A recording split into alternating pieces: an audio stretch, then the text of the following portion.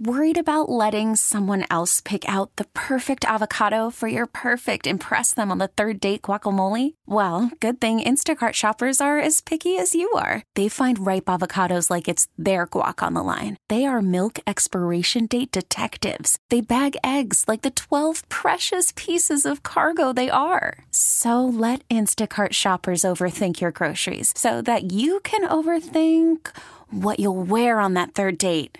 Download the Instacart app to get free delivery on your first 3 orders while supplies last. Minimum $10 per order. Additional terms apply. I'm Sandra, and I'm just the professional your small business was looking for. But you didn't hire me because you didn't use LinkedIn Jobs. LinkedIn has professionals you can't find anywhere else, including those who aren't actively looking for a new job, but might be open to the perfect role, like me. In a given month, over 70% of LinkedIn users don't visit other leading job sites. So if you're not looking on LinkedIn, you'll miss out on great candidates like Sandra. Start hiring professionals like a professional. Post your free job on linkedin.com/recommend today. There you go. Blessed greetings and love. Welcome to Bob Radio.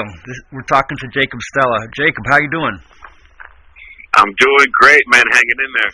Hanging in there. That's what we're all doing. All right. Well, Jacob is a musician here in town. He's got like a rock reggae band, and it's called Kingmaker. And so we wanted to call you up and find out how you got into music and your history and find out what's going on with you, all right? So if someone's never heard of Kingmaker, who is Kingmaker? Where's Kingmaker coming from? What's the history? What's going on right there? Yeah, well, I mean, I was blessed. I was born and raised in Brooklyn, New York, and I was fortunate enough to have really good parents, man, and they listened to all sorts of music, and I got turned on to different styles of music from a very young age. And in my part of Brooklyn, it was very Caribbean-based, and a lot of reggae musicians. In fact, my best friend growing up, that I went to his wedding, I was his best man at his wedding in Jamaica. Oh, and wow. He was like my best friend growing up. Yeah. And that was an experience. So I got turned on to reggae music like super young, but my taste in music have been all over the place. You know, I love all forms of music, and I thank my parents for that because they turned me on to like the Police and Led Zeppelin and Rolling Stones, and Elvis, and then my mom, she turned me on to like Stevie Wonder, Sly and the Family Stone, bands like that, Grateful Dead. Rock, like soul. I was fortunate. All right, yeah, classic rock, very cool, very cool, very cool. Yeah. So you're in Brooklyn, and so were you playing any music? Were you into singing?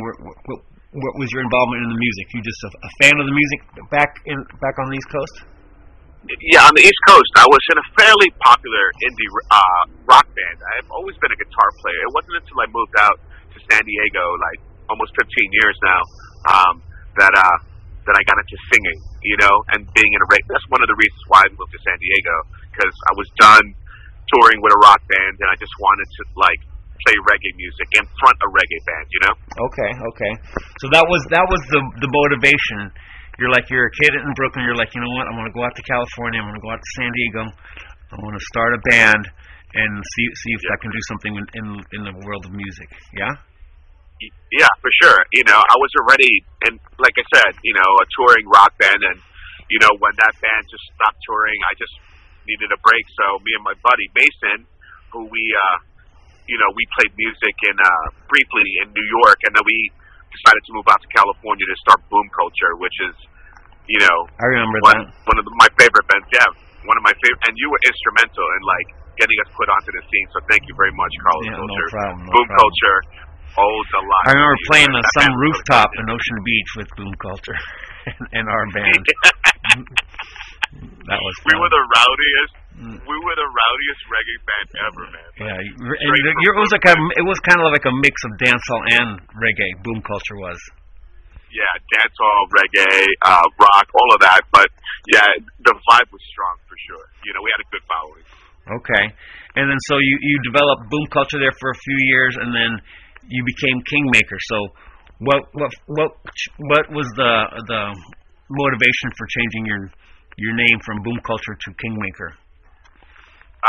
Well, Boom Culture, they were more like a party band, and I was getting more and more interested in being more political with my music, and I wanted to start speaking on what I originally came to San Diego to do, was to, do something a little different with reggae, and to try to push the genre forward, and be really like conscious with my lyrics, as opposed to just like let's smoke and drink and. So right on. So Kingmaker, you practiced for a while, you were rehearsing for a while, or you just renamed the band and started working right away? I'm not too familiar.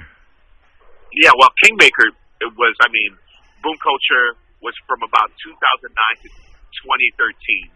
And then from 2013 on, I went by Kingmaker, and I've taken a few hiatus. The last one was 2 years because Eric Trogish, he was a best friend of mine, and Sonny Rude, he passed away.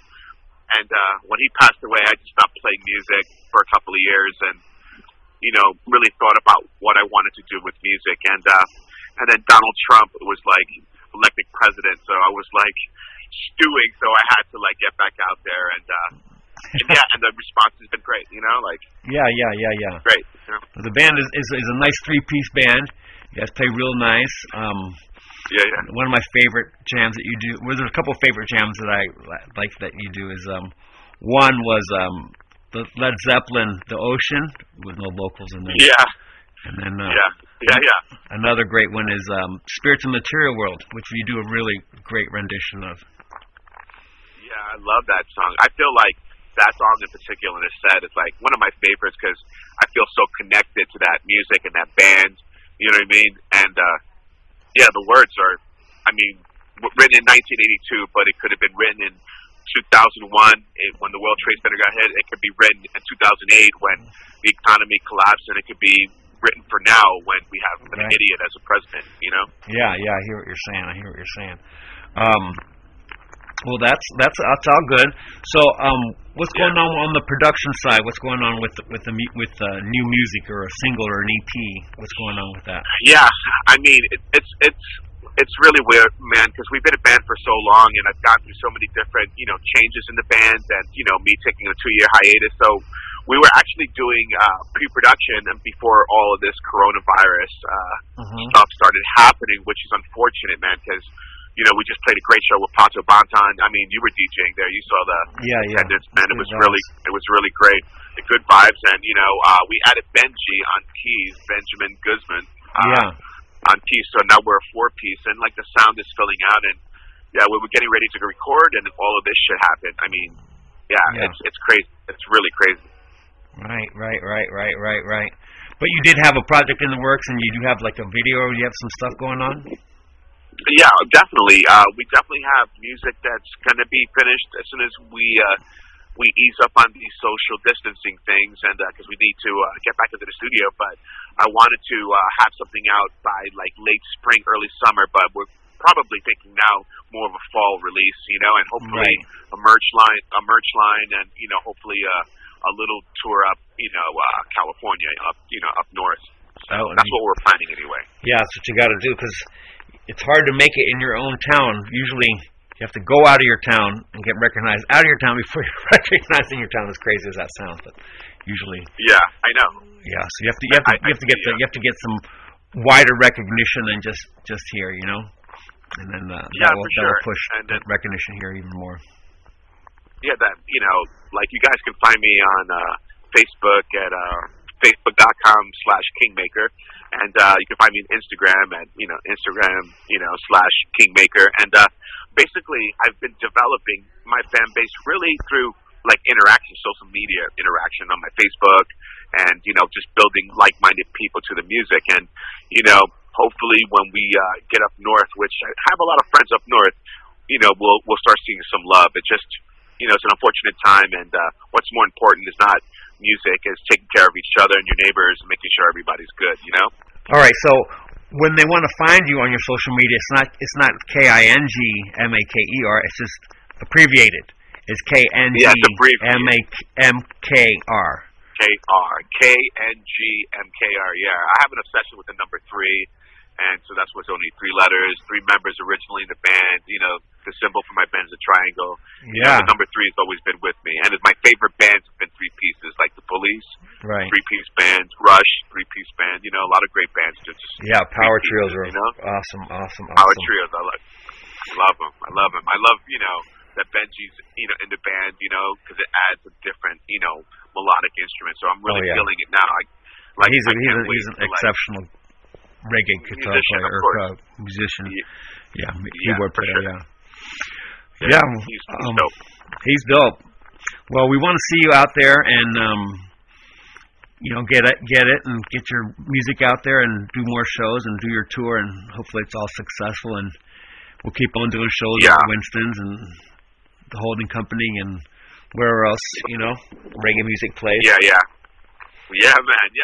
And I just wanted to let everyone know that we're going to soon be out there with an EP at least, going to be called Love Always, and you'll be seeing that really soon. And hopefully we can get to a town near you up in LA. I know a lot of fans want to see us up in LA, and we've been getting a lot of love from there. So awesome. Soon, that's going to happen. And the merch is on the way.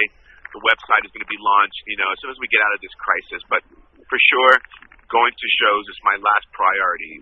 My first priority is everyone being safe, everyone looking out for each other, and really taking this coronavirus seriously. Because the minute, we could, bend this curve back down to some normal levels, the more we can start going out to shows and supporting Carlos culture at Winston's every Wednesday night. That's what's up. That's what's up, my brother. Thank you so much for the opportunity, brother. I appreciate it. Yeah, well, it's great talking to you. Great to find out your history and how you got involved and stuff. And what was the name of the band, the rock band that you used to tour with, just so we can get that going? Pillow Theory. Pillow Theory. Yeah. Very cool. Very cool. Yeah, a very, very, very funny band. All right. Funny band. I play guitar, and it was fun when I was a kid, but I wanted to be more conscious, Yeah. Very awesome. And how old are you right now? Me? Yeah. I'm 18, of course, bro. Well, you've been illegally drinking for a long time. Bro, as long as you don't tell nobody, I won't tell anybody. Okay. Well, that can be your secret. You can keep that to yourself if you don't want to let us know. Thank you very much, man. No problem. All right. Well, hey, thanks for talking to us, and hopefully everything goes awesome. Absolutely. Love to you and your family, man. Cool. All right. Thank you. All right. I got it.